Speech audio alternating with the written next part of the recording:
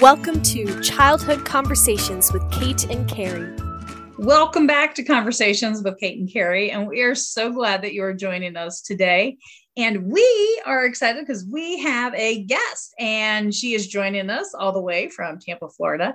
And you got to love how, although none of us were terribly excited when everything went virtual and everything that kind of came out of that lovely COVID experience a couple of years ago, and still going through. However, one of the things it did do is it made incredibly more every day for us to have some lovely guest speakers from all around the country. And today's going to be one of our guest speakers is also an author. So Jeanne is an author of a children's book. And we're going to talk a little bit about that children's book and how it makes you feel. So Carrie, why don't you tell us a little bit about how you met Jeanne? Maybe even show us the book. And I saw you over there. Yep. And then we'll just kind of jump into some conversation about the book and get to know you a little bit better. Okay. So Jeanne Meta and I have the same, writing coach company, which is called Self-Publishing School. And so we're in a mastermind together. And she was talking about her book. And I was like, hey, I've got a podcast. I'd love for you to, it sounds like your book would be a good book for early childhood educators. And would you like to come play? And she said, yes. So like we say, you have to have coaches. So Jeanne and I both have writing coaches. I didn't even ask who her current coach is, but my guess is we've probably at least worked with one in common over the past year or two. And the book is called What is Artemis Afraid of? So Jeanne, tell us, what is Artemis afraid of? Everything. Turns out. Well, she's based on my grand dog, which is a Chihuahua. And if you have been around Chihuahuas, they're just jumpy and afraid of things and run and hide. And then there are, a lot of joy and fun too. But so I based Artemis is on my little grand dog. And then Glory B, her friend, is the little girl that's wise and, helps her deal with her feelings. And that's based on my granddaughter, who's now just turned 4. How lovely. So what made you decide? Okay, so what you don't know, Jeanne, is that for literally probably the last year or so, maybe even the last 2, we have often talked about, Carrie mentioned it a little bit about the importance of having coaches and everything a coach can help you through. But we've also talked a lot about having side hustles or side gigs, but also not necessarily waiting to make some of your goals happen. So tell me a little bit, what made you decide that this was a book that you wanted to write? And what was what's your goal of writing this book? Good question. I have written, and journaled my whole life. I've used that to express myself, but I had this parenting book that I wrote first and self-published first in 2019. And I was, and that's a nonfiction, and I was planning to write another nonfiction book for adults. So I was going through the self-publishing school, coaching and everything. And they had a children's book section. I thought, oh, no, that's not for me. I can't rhyme. Who am I? So I didn't even think about that. And then as I was starting to write, I just wasn't excited about it. And then my granddaughter was having these issues with being really fearful. And I thought, what if I could write her a book that would help her, and of course help other people too, but help her specifically with understanding that it's okay to feel afraid and that it's perfectly normal to have feelings. And so that's how it worked out. It was not really an idea and, just came to me in the middle of the night or something, said, go ahead and do it. All right. So wait a minute. So if I just heard you right, you just said that really this book was written as a tool to help your granddaughter who was afraid. Yes. Wow, how wonderful. Okay, so our directors who are listening, this could be a great resource for them to incorporate into their classroom and curriculum. So, Carrie, using your curriculum brain, how would you, if you were a director and you heard our podcast and you're like, well, that sounds interesting, how could we use that? What would you tell a director? What would you tell a director about getting this book? You've read it. I've read it. We know that Jean's read it. So, I mean, a lot of times in your pre-K class, your pre-K 3, pre-K 4, pre-K 5, you'll have one or two kids who are just timid, and they can get lost in the kerfuffle of a classroom. You know, there's 15, 20 kids in the classroom, and if one of them is just starting anytime there's a big noise, or like hiding behind furniture when someone new comes into the classroom, it's hard for the teacher to always recognize that this is a child who needs extra support. And it can get to be a little much for some teachers. And that's something you see in this book, right? That she's hiding during a party. Come on, it's a party. Her human helps her through that. And so if you've got a child at your program who's having stranger anxiety well past the age, you know, they're 2, 3, 4, and they're still having a stranger anxiety, this is a great book to introduce, and doing it at this classroom meeting or circle time instead of, I'm just going to read it to the kid who is obviously scared. Because the other thing about Chihuahuas is not everybody realizes that they're scared because they bark a lot. And you may have that happen in a classroom too, right? You have a kid challenging everybody, you know, people because they're afraid. Okay, can we come up with a teenage version of this book? How about an adult version of this book? I've got some. Can we make it a comic book for the teenagers, maybe even the adults that, you know, anyway, sorry. Yeah. I mean, that are challenging.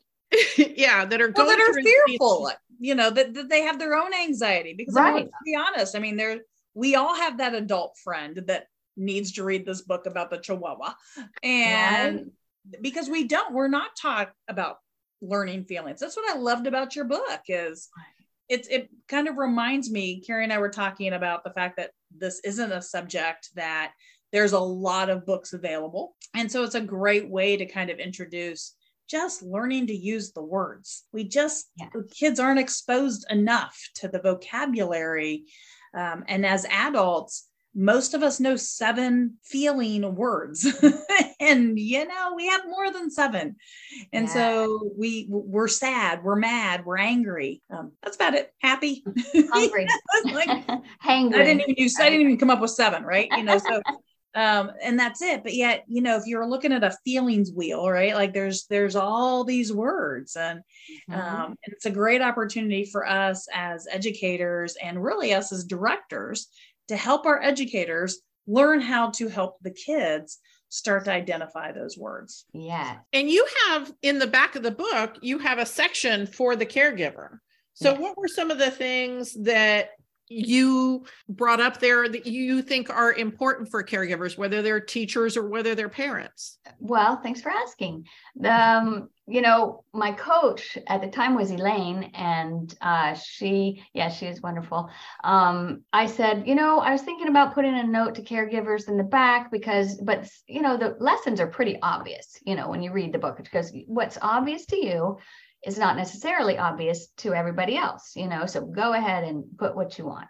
So, you know, I used examples from the book, from the story, and that's what I hope educators, parents, everybody that reads it to a child will kind of pause and say, hey, have you ever felt like that? Or, oh, did you notice that Glory B, you know, took the time to listen instead of just, you know, keep on reading. So in the back, I put just notes on what was going on in this story, and here's the lesson, kind of, you know, here's something to talk about. It reminded me of Oprah's book club. Oh, because, you know, you think about it, right? Oprah's book club at the end of her books, they have discussion questions. And so to me, it was the kids version of Oprah's book club. So, maybe we've started a thing. I don't know. Oh, that would be great. So now we just need to get Oprah or some version of an Oprah, maybe Kelly Clarkson. We need somebody to have their own version of a kids book club, complete with the discussion questions for the kids.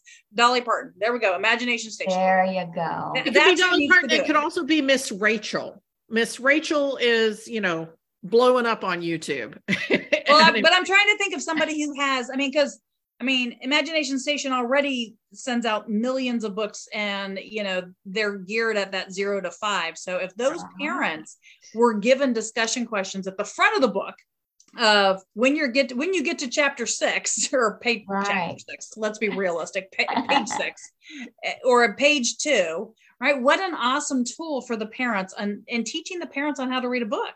Because I think a lot of us make an assumption that parents know how to read a book to a child. And yes, anything is better than nothing, which is, huge, right? And if we're giving them the books for free, that in itself is such a wonderful tool. But, I think that the book is great. Hopefully, folks will definitely look for more. So maybe Artemis will have some additional feelings in the future that we'll get to explore with Artemis. Yes. I'm not sure if it'll be feelings, but I want to have different emotions. Yes, different situations that you can help your kids. Because I like stories that entertain, but then there's a lesson in them. Which most kids books do have, but that's kind of my mission is. Okay, I want to just pivot real quick because you said you also wrote a book for parents, and I just want to talk a little bit. I want you to share a little bit about that because that's another thing that we as educational leaders need is resources to give parents when they're struggling. So tell us a little bit about that book as well. Well, this was really my passion project, that I had thought about and wrote a lot of it over 20 years. And I did not know how to get it published, but I finally did. So it's called Parenting Well After Childhood Abuse, which, here it is. Parenting Well After Childhood Abuse. Because I was sexually abused as a child, which now is becoming more and more of a topic of conversation, which is good because shining light on abuse of any kind is very helpful in helping to eradicate it, right? Mm-hmm. You can't just keep it in the shadows. So, and parenting is tough, no matter who you are. Absolutely. But when you have parents that don't support you, that are actually abusive or emotional, physical, all these things that millions of people experienced, children who are now adults, are either afraid to be a parent because they're like, am I going to keep the cycle going? Or how do I do it differently?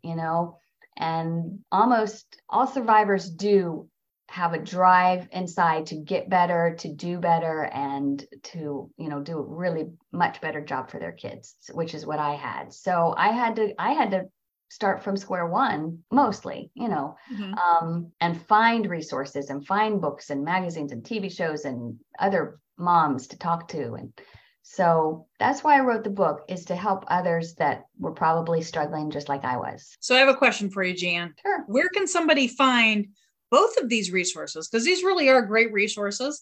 These resources are going to be in our show notes. When, if you're listening to the episode versus watching the episode, make sure that you go look at the show notes. If you found us on social media, make sure you go look in the post, because chances are there's some links in the post or in the comments.